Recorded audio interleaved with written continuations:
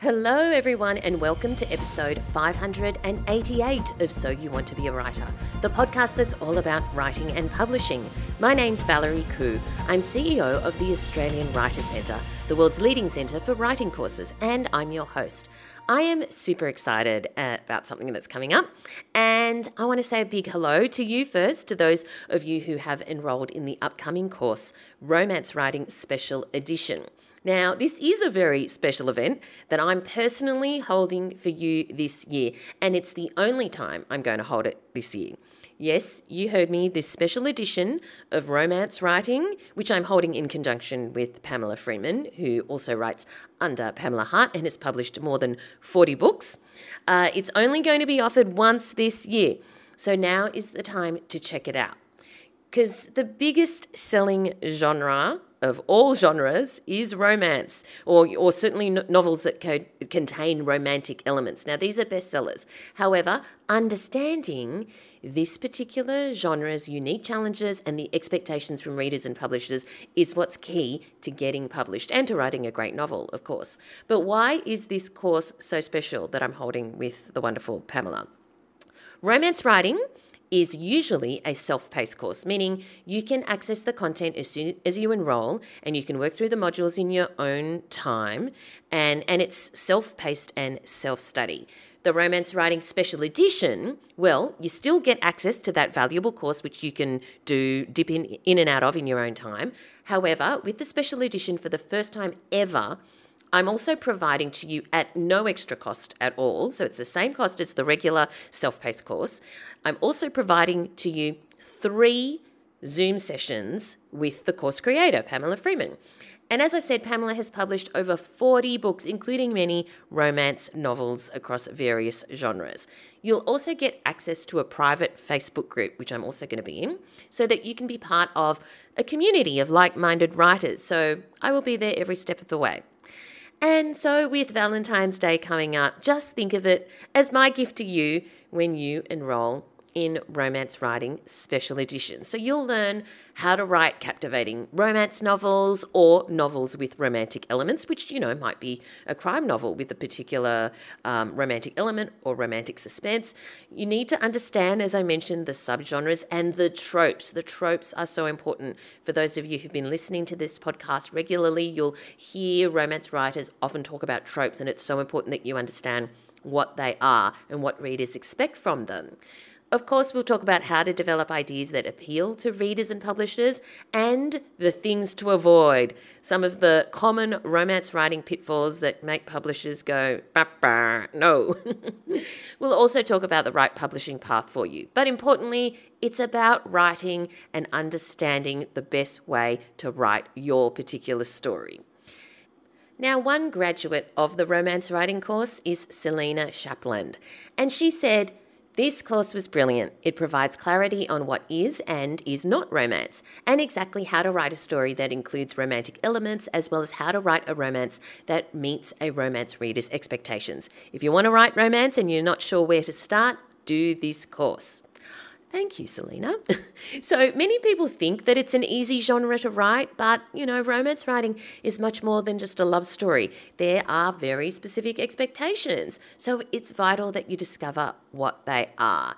This is a great course. Again, Romance Writing Special Edition. It's only going to be held once this year, and I'm providing those bonus Zoom sessions and the bonus private Facebook group to you at no extra cost. So if you want to find out more, go to writerscentre.com.au/romance. That's writerscentre.com.au/romance. Oh, I just want to say, whenever it is that you enroll, you will still get access to the self-paced course that you can start immediately, right?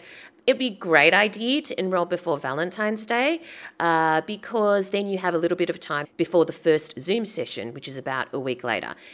The great thing is that you can do this course in your own time and still have access to the Zoom sessions. And if you can't make the Zooms, you can still ask your questions and you'll get a recording. But if you want some buddies to go along the course with at the same time, you could do one module a week and follow along with other students who are in the class and also participate in the Zoom sessions. Anyhow, as I said, writerscentre.com.au/romance. And now let's welcome Nat Newman, who is one of our fantastic creative writing tutors here at the Australian Writers Centre. And she is here to talk about her writing tip. But first, what's been going on in Nat world? Let's see, Valerie. Oh, you know me, just keeping busy, learning languages, learning music, doing acting, rehearsing for a new play. So yeah. What music are you learning? What instrument? Oh, I'm learning piano and I'm going for my grade two. I know, very Oh, exciting, well but you have to done. start somewhere. But Yes, but I that's did my great grade, progress. yeah, I did my grade one in 2 or 3 months, so I think I can get my grade two in maybe 4 or 5 months. So Fantastic. yeah. You're like speeding through it. You'll be playing concertos before you know it. I'm at that point where I'm so aware of what I can't do. You know, which I'm is, often aware of that. yeah, I'm always at that point. yeah, any skill that you're learning, it feels like that. Like I'm just like, oh, I'm never going to be able to, um, I listen to some of my favorite pieces, like a Chopin nocturne or something, and I just listen to it and go, oh my God, I'll never be able to play that. Whereas maybe before I started, I probably delusionally thought, yeah, a couple years I should be able to learn that. Oh no. Anyway, Oh all my good. goodness. But you the reality is you can. You just take it one chunk at a time. Yeah, And exactly. you just build on. Yeah, maybe Um, maybe by the time I'm 50, I'll be able to play a nocturne. um, one of these guys, one of the channels that I watch on YouTube is this guy, a bit like you, a Renaissance man who lives in New York, and his name is Rajiv Surendra. And during lockdown, he decided to learn a nocturne by Chopin. Mm. And just, but that's, he just focused on that one thing, Oh, okay. just one thing, one nocturne from Chopin, and slowly, bit by bit, just built on it and built on it and built on it through the whole of Oh, lockdown until in the end he could play the nocturne from Chopin. yeah, But right. just with this singular focus. See, that would actually drive me batty. Like I couldn't.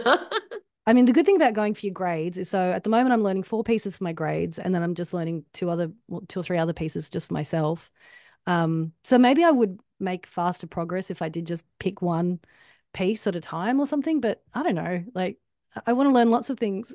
Yes, because I think when you do that, you're literally learning the nocturne from Chopin. You're not learning how to play the piano, Yeah, yeah, and then are exactly. able to play the nocturne from Chopin, if you know what I mean. Yeah, yeah, yeah. Because I mean that's a good thing about something going for your grades or whatever is so my current pieces, one's in 3/4 time, and one has grace notes, and one uses the soft pedal and one uses the sustain pedal, and like there's all these different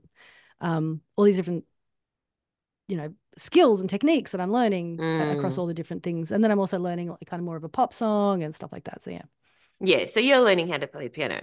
yeah, It's I'd like like to be well rounded. just because you know how to recite the periodic table doesn't mean you can know how to do chemistry. That's 100% true. I like that. I've never considered it like that before, but it's true. Like to my great Uh, shame, Valerie, I never learnt my times tables, even though what? I know I did 3 unit maths and I did engineering at uni, and I never learnt my times tables. I would Hang just, on, hang on. I'm sorry, we have to discuss this because hang on. Does that mean if I said to you, what's 7 times 9, you wouldn't know the answer? I no, I literally couldn't answer that question.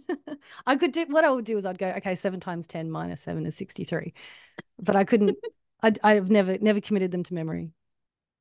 Wow. Yeah.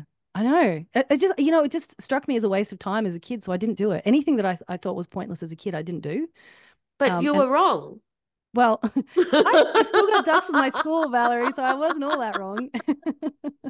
But in life, that just getting down to the school could be like, you know, learning the periodic table. Yeah, yeah, I guess. I was just like, well, I could But commit that to didn't the memory. And teacher call on you in class? I think because I was air quotes the smart kid, I think she never did call on me. Oh my So God. I just got away with it. Mm, I mean, like you hear about people who manage to get through almost all of high school without learning how to read properly. If you're yes, if I you're suppose. if you're sneaky, you can actually you can learn to get around things like that. Yes, it's interesting, isn't it? When you are the smart kid or you give the impression of being the smart kid, you do get away with a lot. Yeah. Yeah. Yeah. Yeah. All right. So let's move on to our writing tip this week. Ah, okay. So, my tip this week is I think everyone should go out, and if they don't already have one, they should buy themselves a real dictionary. Meaning a paper Yes, a book, a book. Yep. printed hard copy book. Yeah, Yes, yes. exactly, exactly. One of those big fat ones with really thin pages and just tens and tens of thousands of Mm, words, and they smell good and they feel good and they're too heavy and they're kind of stupid, but I love them. But yes, aesthetics agreed. aside, I Mm, think a really great thing about going through a dictionary is, first of all, you get that really tactile feeling of the words under your fingers as you're running through a dictionary. I think there are a few things mm, more pleasant than that. And then when you find the word, you might, look up a word. And it might even be a word that you kind of know it in context, but you don't actually know what the definition is. And so then you get to the word, and then you can sort of see all these other words on the page, and through serendipity, you might find some whole other word you never knew existed. And there you go. mm. You've got your words. And then so because I'm a bit of a nerd, when I look up a word, I always write it down and write down the meaning as well in my notebook. Just to sort of really sort of that next step. My next step after that is one day I am actually going to get around to putting all of those words into flashcards so I can review them. But at the moment, looking up the word, actually physically seeing it there on the page, and then writing it out for myself, I find really, really useful. Yeah, I think it's great actually. I love printed hard copy dictionaries, and I've got quite a few. And I also have a subscription to the online Macquarie Dictionary. I do find it a bit glitchy in that sometimes I will go to that site and it doesn't work. I really needed to find out a particular word or check a particular word the other day while I was on a Zoom call, and it just Oh, failed. The site failed. So, fortunately, I have real dictionaries to rely on.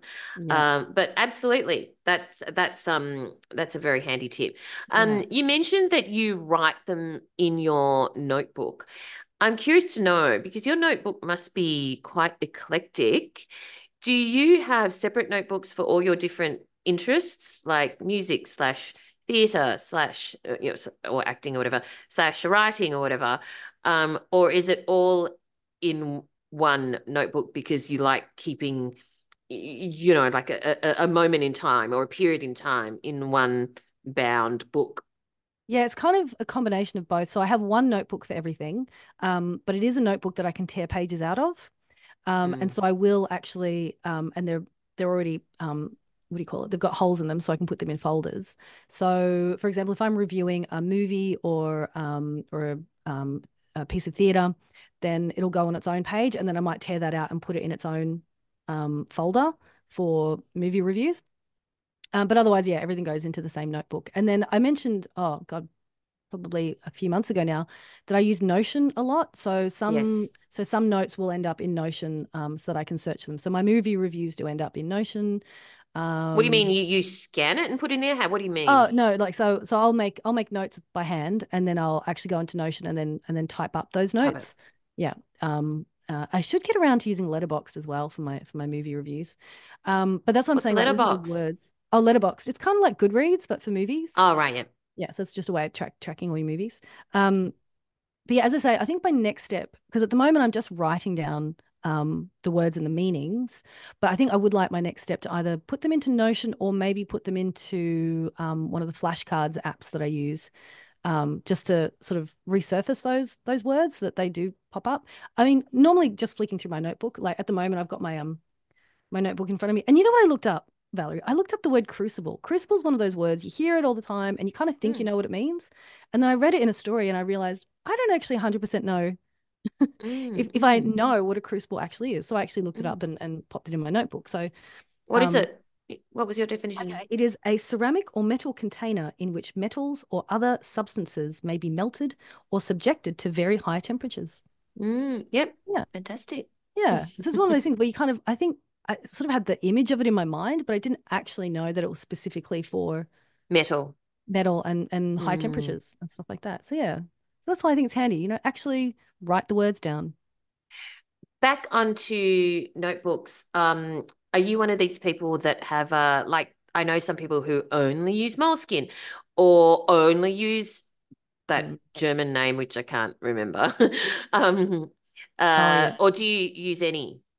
Oh, I've gone through phases. I did have a moleskin phase for a couple of years where I only had the moleskin ones, and they are very nice. And then, but at the moment, my main criteria is that it's A5, because I find A5 Same. will fit into almost any handbag. Yep. Um, and then I do also have a teeny tiny notebook for if I'm taking out just my pockets or a small purse. But yeah, A5. So at the moment, I'm actually loving the Muji notebooks. Oh. Muji, the Japanese Yeah, store. yeah. Do you buy them online or where do you buy them? No, whenever I come into Sydney, I buy them. Oh, right, yes. It's my first stop. So before the Christmas party last year, I just popped into Muji. And I know that this has been a bit of an eclectic conversation, but what flashcard app do you use? Ah, well, I really love Nat's just a font of, useful useful tips, isn't she? Not yeah. just writing tips, but other stuff as well. What flashcard app do you use? Because I I think that's a great idea for stuff that you want to remember, like you wanted to remember Crucible or whatever, and you'd had obviously written it down. It's great for languages, if for vocabulary, Mm. for, just stuff that you want to remember. So yeah, what flashcard app? Yeah, so I use one called Memrise, Memrise. And so you can Mhm. build your own flashcards in there. They also have some of their own courses in there, but I really like it for building my own. And there's one that I know that loads of people I do FocusMate with use a different one. Let me see if I can look that up. So FocusMate is the thing where I get online and work buddy up with other people. Yeah, so while you're looking that up, yeah, Nat has talked about FocusMate before, and basically it is, as she said, an online thing, and you can find people who you can say, "Hey, at 4 o'clock, I'm going to have a 1 hour work session." Um, and they don't have to be working on the same kind of thing that you're working on. They might be writing, well, they not might not be writing, they might be coding an app. And you Yeah. might be writing a short story, but you both start the hour, you both kind of say hello and set your intention, and then you just work. It's like having someone in the room next to you, especially when you're writing. It can often be quite isolating. It can be useful just to know somebody else is working, which is it's I think is why those study with me and work with me YouTube Mm. videos that go for 3 hours or sometimes 5 hours um, are so popular because it's exactly that. Somebody is actually a real human's actually working, Yeah. and you kind of feel compelled to work as well. Yeah, for sure. And it's really, really great for, I know in our community, in the FocusMate community, there's a lot of neurodivergent people.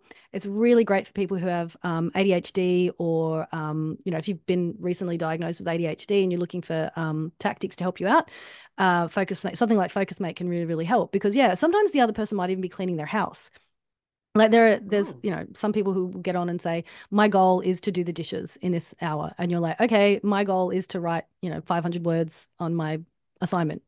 And so you've got two completely different goals, but because you know that you have to check in with that person at the end of or 50 minutes or 25 minutes, depending on which session you go for, you know that you have to check in and they're going to say, yes, I did the dishes. And you'll go, congratulations, you. And they'll say, how did you go? And you'll go, yes, I wrote 507 words. And they'll say, congratulations. And yeah, it really, really helps. It's great.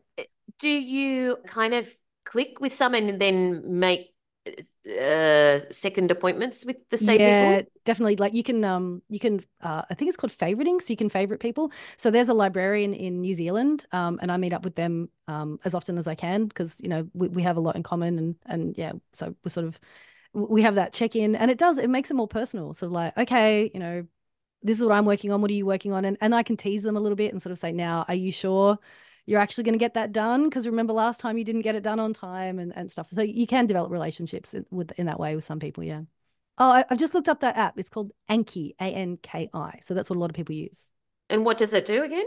So that's also for flashcards. So I use Memrise a lot, Memrise, but I know a lot of people who use Anki, Anki.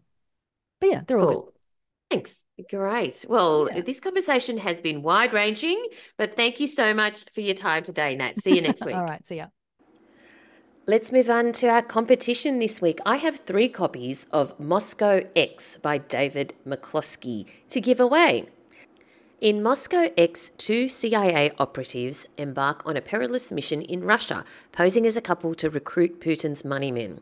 Against the backdrop of opulent luxury and gangland violence, the novel unfolds as an exciting tale of espionage where the unexpected loyalties of a Russian woman hold the key to their mission's success. So here's the blurb.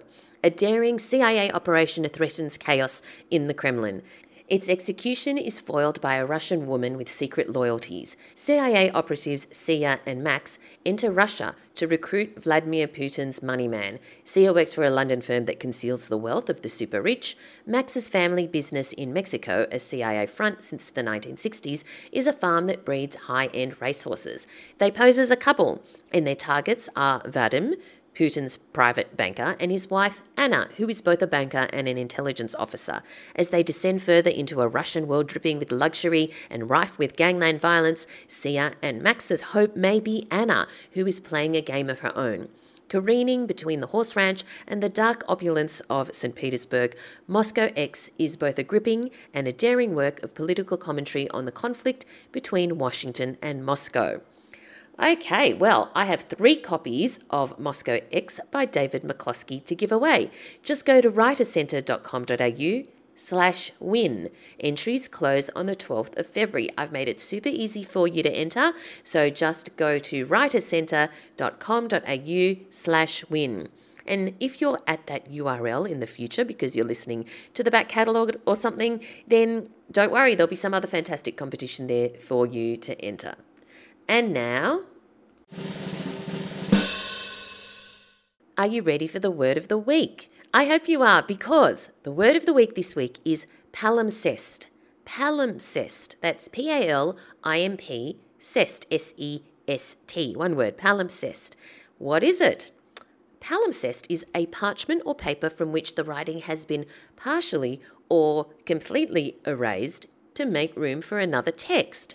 So obviously something that was done when, paper was a rare commodity. And these days you can use it in other contexts, perhaps like architecture, if you can see evidence of an old wall or an earlier window in a newer building. That would also be a palimpsest.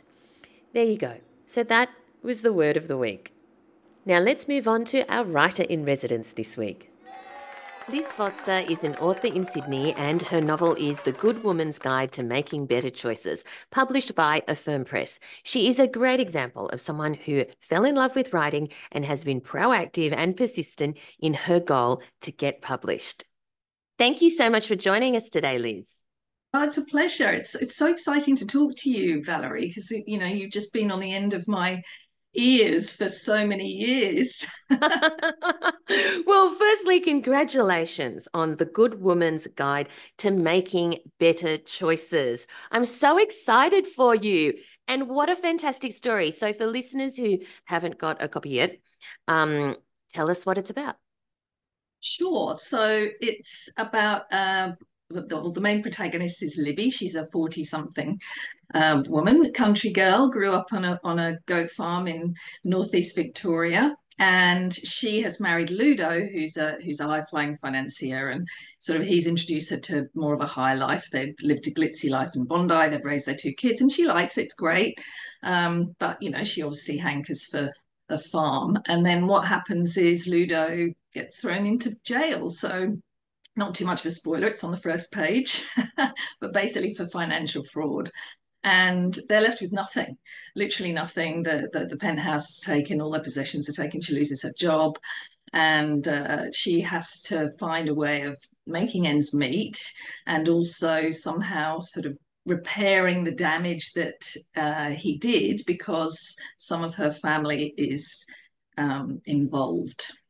So where did this idea come from? I mean, because financial fraud is such a intriguing topic, isn't it? I mean, just last night I was listening to a podcast recapping that story about Nick Leeson, who was the rogue trader that brought down Barings Bank in Singapore. It's something that just doesn't get old. Financial fraud is such a thing. Where did this idea come from? Well, you're quite right. It doesn't get old. And I think as sort of society evolves and you've got new, more nefarious ways of causing crime, as it were, there's more opportunities. But my original idea came from Melissa Caddick. So that was very much inspired throughout lockdown. Like all of us, we were all doing different things. Some people took to home baking and craft, and I became a bit obsessed with true crime podcasts.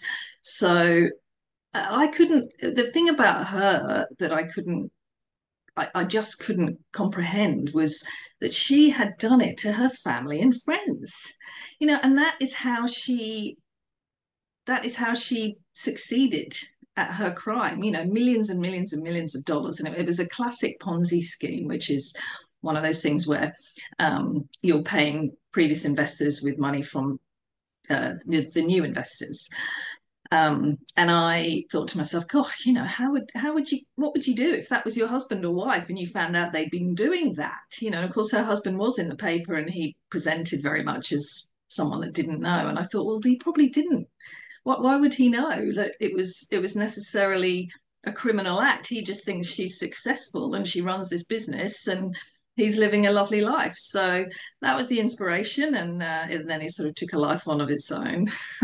I'm interested in how it took a life on of its own, because it's one thing to have an inspiration for a premise and another thing to write an entire novel about it. But before we get to that, tell us sort of a bit of a backstory on that.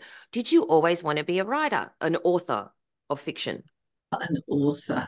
I can't say it's something I always dreamed of from being a little girl, but I have always enjoyed writing and I've always enjoyed creating something which makes other people happy. So that's very broad, though. Yeah, no, that's true. But for example, when I was young, and then I would go backpacking, and then I'm at university in the UK, everyone lives away. I would write letters to all my friends, all my family. I always wrote postcards when I went traveling. I was pretty much the only person that ever did that. Christmas cards, I would write letters in them. I still write physical Christmas cards with personal notes in them to all my friends, and I post them. I'm the only one that does it, but still, I know everyone loves it. And that, I'm not just doing it for me, I'm doing it for them. So I've always enjoyed that feeling. And friends saying, oh, I got your last letter, it was just so funny, it made me laugh. And I say, oh, isn't that nice? So that feeling, I think, stayed with me. And then throughout my career, I was a strategic marketer for big companies. And again, you have to be a key communicator. So of course, I can't make people laugh all day long, but every single word counts when you're developing a marketing campaign, and then you're presenting to the sales team, you're presenting to customers. You have to really think carefully about words. So I suppose the crafting of words then started to solidify in my mind. And I moved on to more copywriting, which again was more focused again. And then the final hurdle, I guess, was writing a book. And that came about because 8 years ago, I had breast cancer. And I had had all my treatment and surgeries, and I was in the recovery phase. And it was, I'm not going to lie, very boring. I know this is not supposed to be a bleeding heart tale. I was on the other side of it and I was recovering. I was very happy that, obviously, very well looked after by my family and a great support network, and it was all wonderful. But, I couldn't do the things I wanted to do. And I just started my career again. The girls were both at high school, and that I felt like that was taken from me. And my doctor said to me, look, Liz, your health is your career now. And I thought, oh, I didn't apply for that job. So I'm coming home and I'm moaning. And my husband said, look, you've got all this time. And he was very tactful. He said, I know you don't want it, but you do have it. And, I'm very busy. He was managing a business, managing the girls, doing all of the everything. He said, why don't you, I don't know, write a book? And it was literally just a throwaway line. And I thought, oh, that's quite a good idea. So literally the next day, I'm Googling Australian Writers' Centre creative writing courses, literally the next day.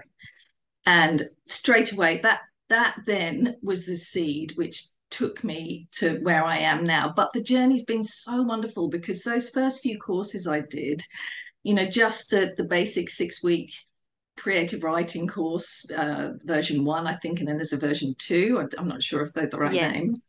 But I did both of them. And, they were just a revelation. You're just sitting in a room with, half a dozen other people just like you who kind of think that they might like to write something but don't really know where to start and what to do. And let's just go and do a course and it'll be fun. So that's what happened. Goodness me. At what point did you actually think, I'm definitely going to write one? Because that sounds like you were kind of just dipping your toe in the water just to see whether it might interest you. When did you decide that's it, I'm writing it?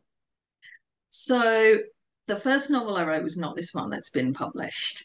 And I had a couple of ideas floating in my mind during this period. And when I did the first couple of weekly courses with the AWC, I thought, maybe I could write a book. Of course, literally clueless as to how to go about it. So I bashed out a few words. And then I saw that, again, the AWC did a course called How to Write Your Novel. I thought, that sounds like something I need. Clearly, I need help.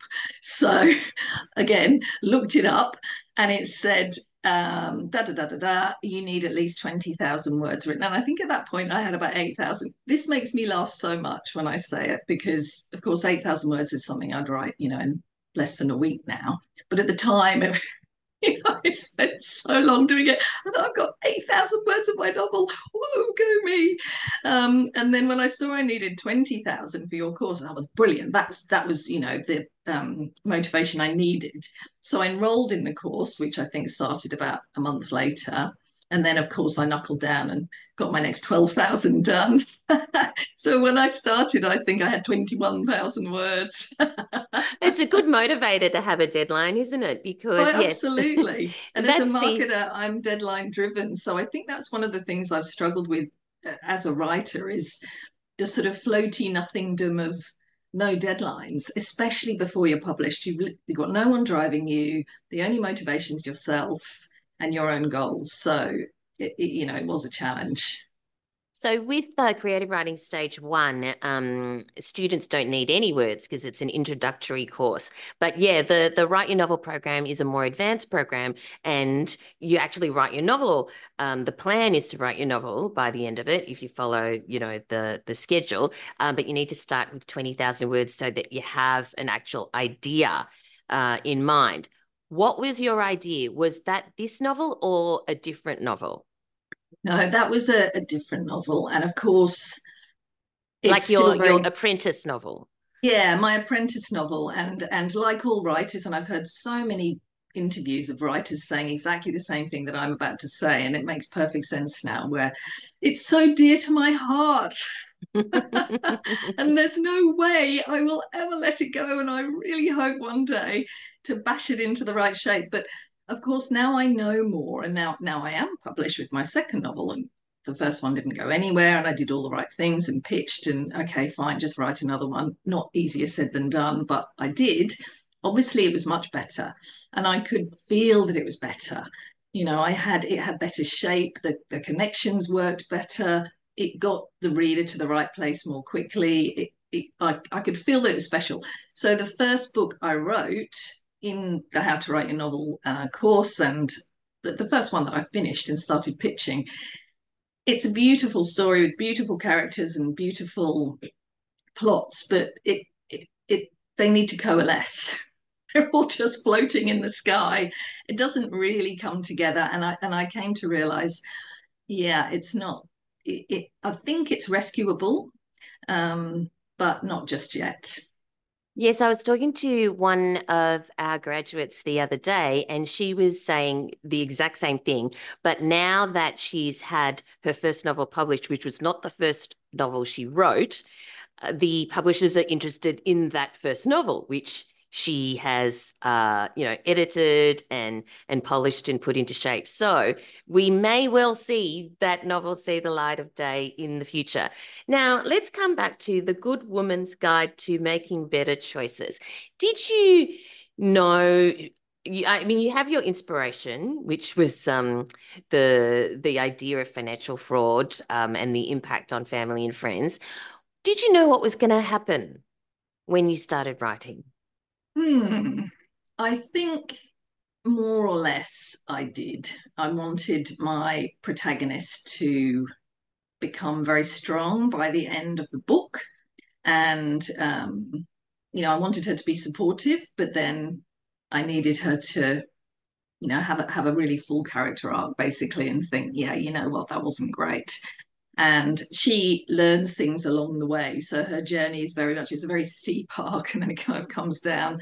And I think I had, a general idea of the shape, but again, when you're writing it, so many little ideas and connections come to you that make you think, gosh, it could be stronger there. Yep, that could happen there. Yep, I'll definitely do that. And then, of course, working towards the climax is always the ultimate goal. And I think, I think that was something that I had planned, but filling in the meaty bits in between definitely happened along the way.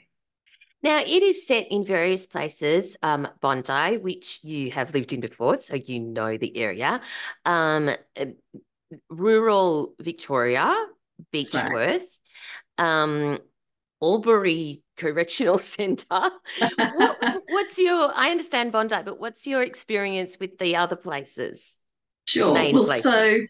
So my protagonist's husband, who gets jailed, gets sent to jail in Albury. Now, to be clear, there's no jail in Albury. This is a fictitious place, but there is a Beechworth Correctional Centre that's kind of a white-collar prison, and I knew that it needed to be a white-collar prison for him, for his crime. It was sort of 6-7 months for financial fraud, basically.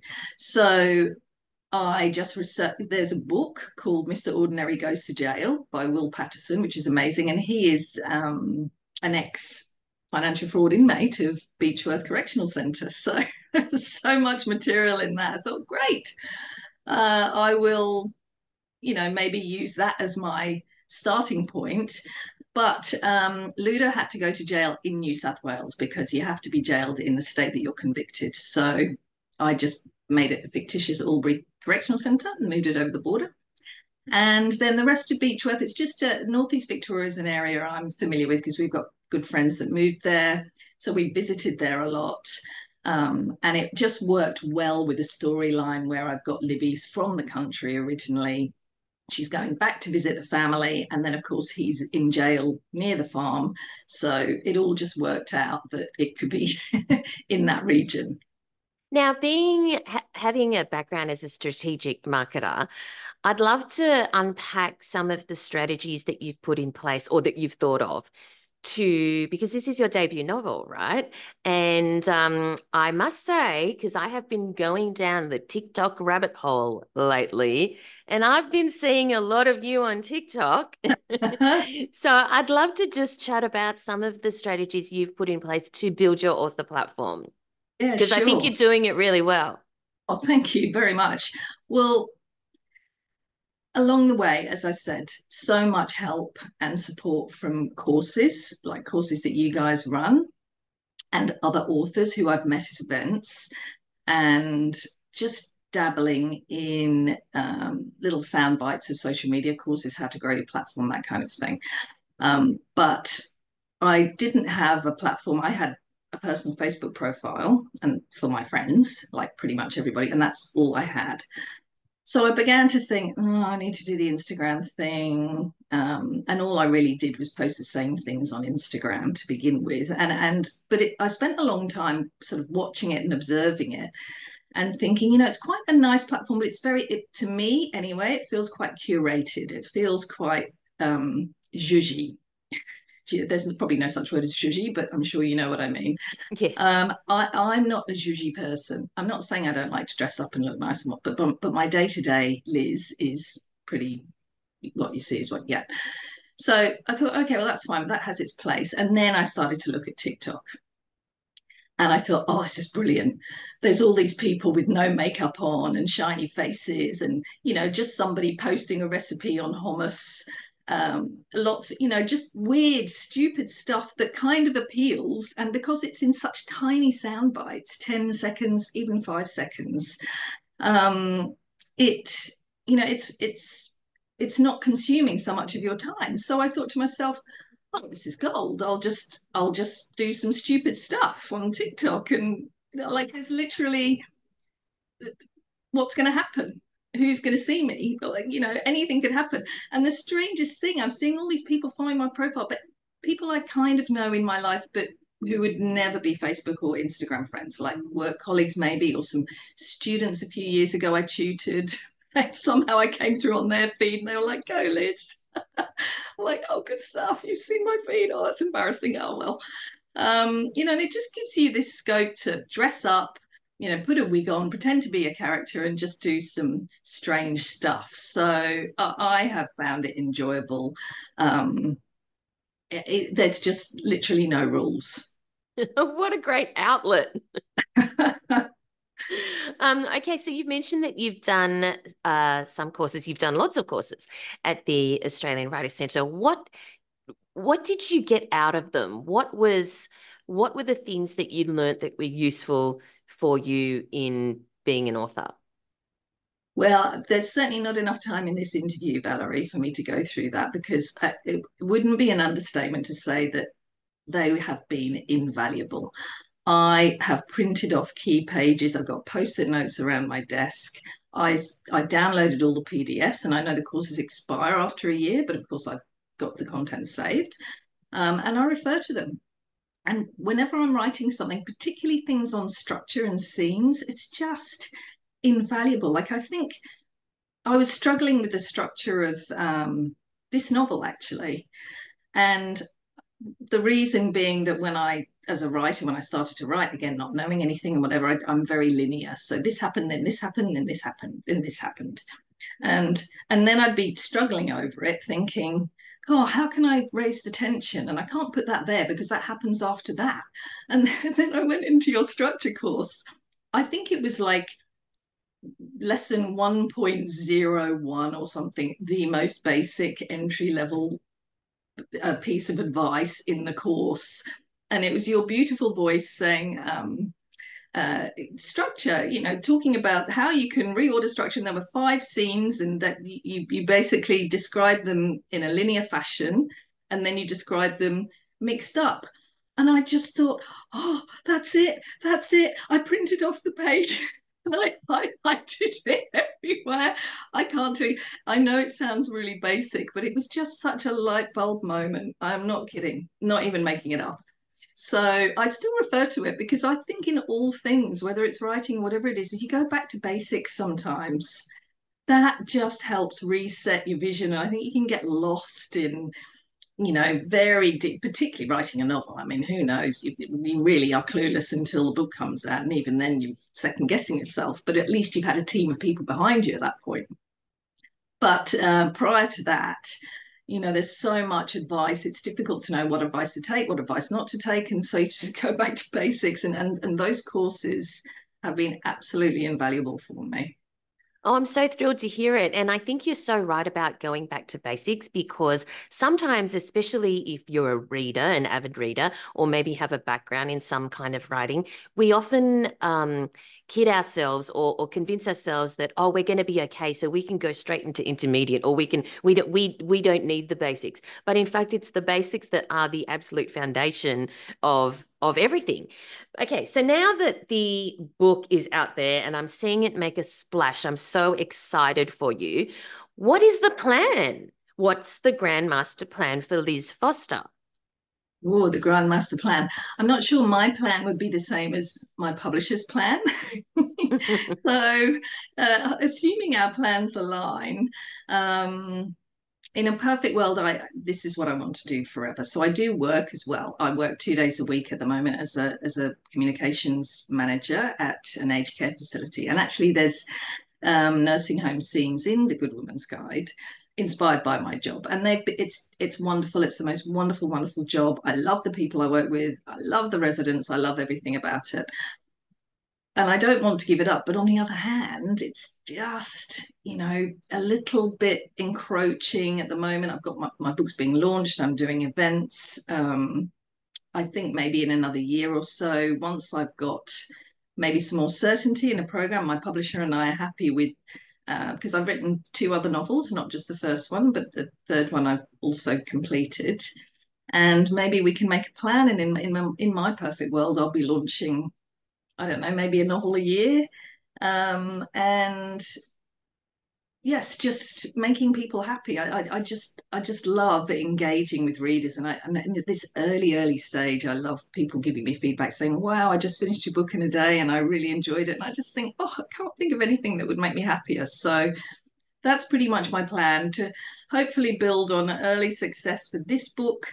Um, Fingers crossed that the sales do what they need to do from a publisher's perspective, because obviously that's a big investment for them, and then maybe build on some momentum and take it from there.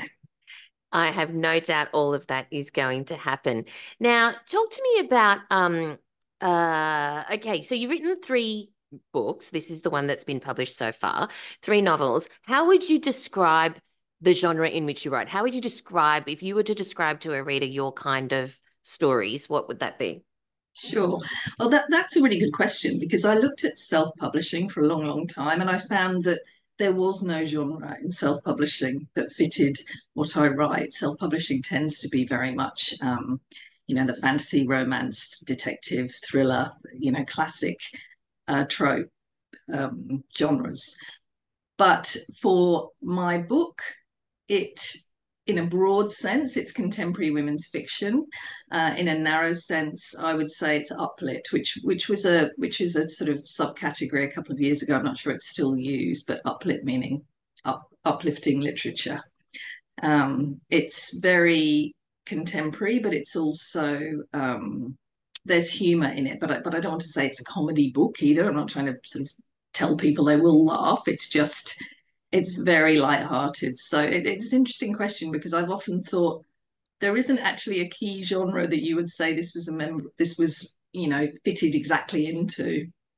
Yes. I mean, it is contemporary women's fiction, so that is the broad genre, but it does have interesting themes that, are a little bit unexpected.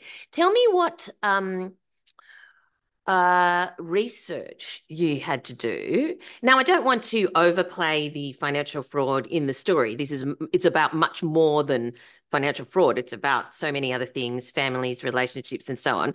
But do tell me what kind of research you had to do, either about that, or I mean, or about jail. I mean, you mentioned that you read that book by the former inmate, and I did kind of keep thinking, oh, this just reminds me of Oliver Curtis. Because there were so many stories about him, the insider trader who went to Cooma Correctional Facility. But yeah, there are a lot of interesting things that normal person doesn't normally come across. So, what research did you have to do?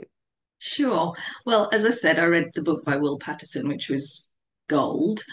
Um, my book is also partly set on a goat farm. So again, lots of Googling in terms of what goats do. I wouldn't have a clue what goats do, but apparently they don't like water. So there's, I've got a scene there where they refuse to walk through a puddle and people have to push them out of the way, and it just adds lightness and I think in realness, as it were, to the story. So that was something that Google helped me with. There's a scene involving a drone. And again, I did a lot of drone Googling. Now, I stopped short at consulting a drone expert, because in the context of the scene, I think if there are any mistakes, then the reader can suspend disbelief. You don't actually, unless you possibly are the road drone expert of the year, you might think, that wouldn't happen, but it's authentic in the scene. So definitely drones needed to be researched, because I've never used a drone in my life. And then, I don't know, the Conservatorium of Music. That's the other one. So one of my characters, Libby's son, is at the Conservatorium, Harrison, and he is unhappy. And that was as far as I got with my thinking. I thought I needed him to be at high school in his final year, which makes them need to stay in Sydney. So they can't move back to the farm when Ludo's in jail, but they've got no money. But they need to stay in Sydney because he's finishing this big school education that he's had. So, and I needed a reason for him to be unhappy. That was as far as I got.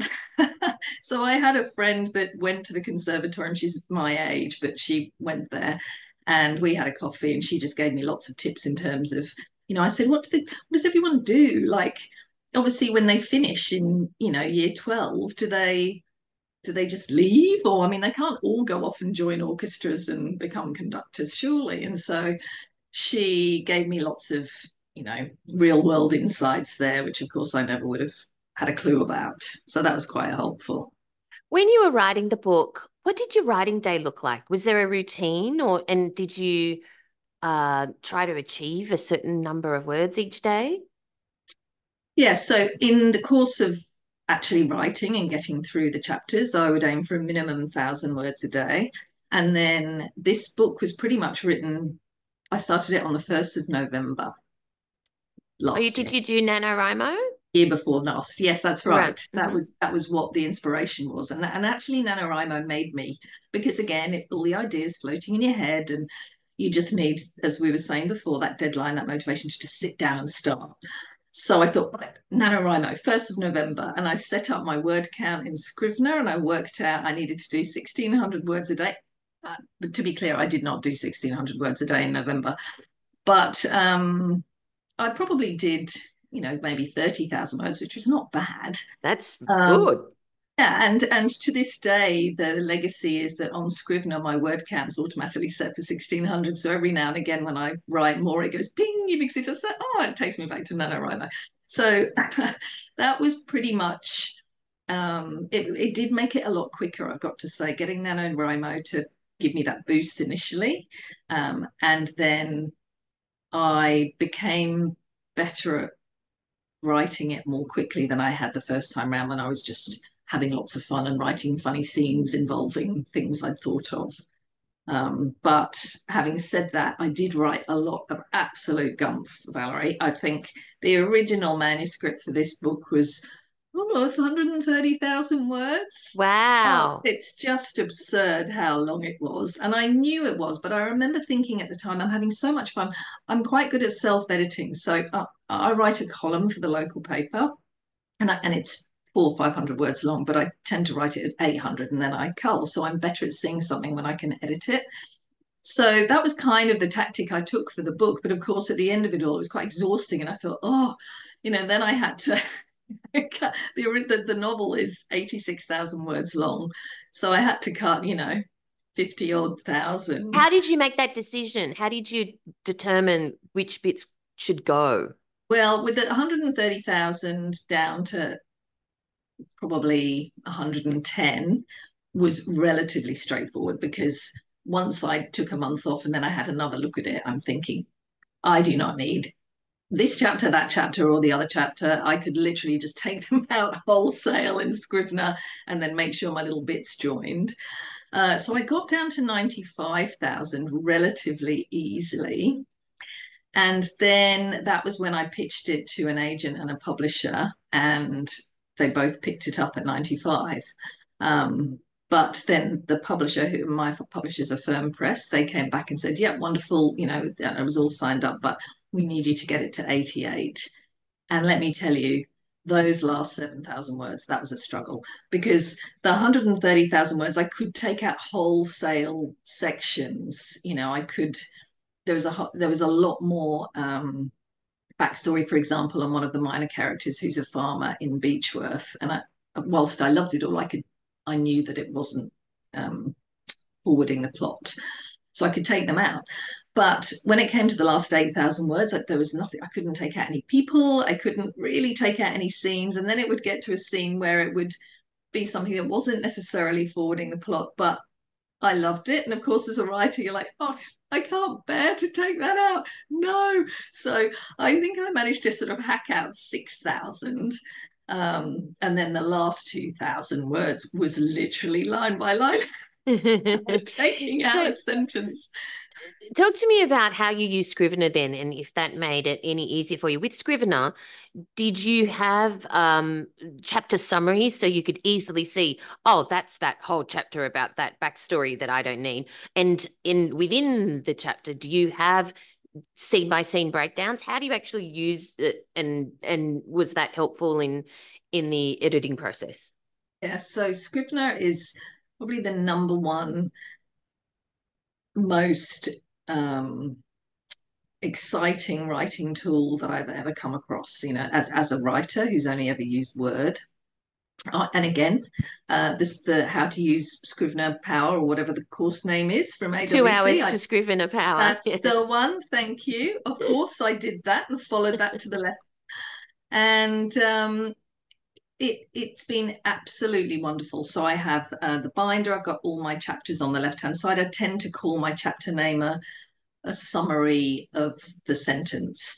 And then most of my chapters I'll have either 1 or 2 scenes only. They're all quite short chapters, maybe 3,000 words. Sometimes I've got 2 scenes, sometimes 3. When I'm drafting it, I might put them in the same chapter. But again, I can see when I then come back to the second draft, oh no, that needs to be a new chapter. And you can use it in all sorts of ways, and I probably don't use it in the most efficient way you could, but I use it in an efficient way for me, which means I can glimpse straight away and see all of my work in the binder and straight away say, okay, no, that I can take that out. I'm just going to pop that in my drafts, and then I'll reread it and see whether or not that works, if I have to take out a lot of words, or I'll just highlight people's names. So point of view chapters, for example. It's just been a revelation. Seriously. Yes, that's so actually quite handy, isn't it? Because you write from the points of view of Libby, the mother, and Harrison, the son. And I can't remember now, but I think when you have chapters and you can highlight, I guess, in a different color whose point of view it is, you can immediately see, oh, that's just too, that's just too concentrated, or I need more of Harrison there, or I need to move that around a bit because we've forgotten who that point of view character is, or whatever. Is that how you used it in terms of highlighting them? It definitely was. And I think, again, I had in my mind from the beginning as a new writer, not knowing how these things work and thinking things needed to be linear, I had in my mind, I had 3 point of view characters, I still do. And I decided they all needed to be a third each. Because I don't know, I just thought that's how books worked. So off I went, and of course it really didn't work that way at all. And Libby is my main protagonist 100%. I thought, oh, she's getting a lot more, airplay than the others. But it worked out okay, because I think she's maybe 70%, and then Harrison is 15 or 20 possibly, and then the last one is a minor character based in Beechworth called Jake, who's the farmer, next door neighbor. And he needed to be a point of view character because he's kind of the person on the spot in Beechworth, as it were. So it was interesting. I knew I couldn't just do a random chapter on him because that wouldn't be authentic. But I needed to draw him back in enough so I could, include him in Zooms and so on, make sure that he was present in the scenes, even if it wasn't his point of view. And it did. It was really, really helpful, actually, to be able to look through that and say, okay, Jake's just got one chapter, but if I seed him through these others, yes, he's in them, even if it's not his point of view, that's okay. Great. Interesting. Okay. So, I think this is so exciting, the Good Woman's Guide to Making Better Choices. I usually ask for your top 3 writing tips, but I would love to hear your top 3 tips on keeping the faith, you know what I mean? And staying on course because that's exactly what you've done. You've stayed on course, you've believed in yourself, and your book is out there and it's now making a splash. But a lot of people give up early in the piece, maybe when their first novel doesn't get picked up or whatever. What are your tips on keeping the faith? Well, it's such a great question. And I have to thank Head and Shoulders, the most wondrous Joanna Nell, for this. So she has become a good friend, and she's doing my book launch, actually. And of course, she is an alumni from the Australian Writers' Centre and very connected with you all. So I would go along to writers' festivals and events, book launches, etc., And to be clear, Valerie, I did not know one single person. So this is my first tip, right, to keep the faith. Get to know people. And I know there needs to be a certain amount of self-confidence. You're going to an event when you don't know anyone, but it's such a safe place, and people come up to you and introduce you to other people. It's not like you're a wallflower in the corner. We're not sort of 16 with social anxiety anymore. All of us are in the same place. So I would go to all of these things, and I met Jo actually at the AWC event in Vivid. The last one Museum of before Contemporary lockdown. Art. Yeah, That's right. And we stayed friends. So anyway, I'm circulating, doing all the writing, as you say, on the verge of giving up the faith. And she said to me, and it was only about a year ago, because I was only signed 9 months ago. I said I was having a moan, I think. I said, Jo, like, how long do you keep going? Seriously. I mean, what's the point where you just think, look, I'm just going to self-publish, which, by the way, I have a lot of faith in. I think self-publishing is a wonderful avenue, and I still may look at it for other options. But for me, it was about finding an audience. So I needed to give myself a deadline. When am I going to actually get something in the world that people can read? And I said to her, what's the point that you give up? And she said, well, you have to keep going, because if you give up, you'll never get there. Whereas if you keep going, you might. And I thought, oh, yeah, she's so right. And again, golden light bulb moment. And that made me pitch to the agent that then picked up my book. So that's my first piece of very long-winded advice, is get yourself a Joanna Nell. Yeah, get yourself a Joanna Nell, or anybody that, meet other writers, because the reality is they've all been in the same situation that you have, and everyone is so supportive and helpful. So yeah, that would be the main thing. And then set yourself little goals and deadlines too. So I did other stuff that I enjoyed. I developed my own website, for example, as you say, the social media, although that's post the launch, but that's been fun. Like, it hasn't felt like a chore. I don't care. I'm sticking on a stupid wig and pretending to be someone. What fun's that? Who cares if people judge me? It's TikTok. So, just get out there and do stuff that gives you joy. And you never know, it might get somewhere, it might not, but it'll help spur you along. You'll reach your goal in the end. And then the third thing I would say is set micro goals from a writing perspective. So I always had in my mind the 1,000-word count, which, by the way, was not a golden every single day you have to write. I know some people advise that, and I wouldn't advise that, because I think there's a bit of pressure. But the 1,000 words, or in my case during NaNoWriMo, the 1,600 words, really did help. And you'd be sitting there typing away, and you'd see that you only had 200 words to go, and you'd push through. And then the next thing you know, you've done 500 words. So, and again, you can set the little counter up in the corner of your screen, and those targets, they're just micro goals within the bigger goal. So focus on the day-to-day as well as the end point, because if you focus on the end point of ultimately just wanting to get published, it can be quite disheartening, because all you ever hear is quite a lot of stories about how it's very difficult, and you've got a 1 in a million chance, and publishing is not what it was, and this, that, and the other. And then you connect with all these wonderful authors, and they all say, well, I was just like you, and this is what I did. So yeah, you have to keep going. And the other thing with keeping going, which I know this is not an exact science, but it did happen with me, and I do think it's the same for everyone, is there's always an element of luck with any succeeding anywhere. So with my element of luck, it was my agent connecting with a firm exactly at the point where she was looking for this type of manuscript, and she had a slot in January. So the planets all aligned. If she'd been looking for a crime novel, obviously it doesn't matter how good my book is, she's not going to pick it up. Now you could say, yeah, but that's luck. Well, yes, but by constantly working and putting myself out there and being in the right place at the right time, finally I was. So if you don't keep trying, if you don't, aim high, you're never going to land in those micro moments of luck, which everyone needs. Fantastic. I really appreciate you talking to us today. Congratulations on your book.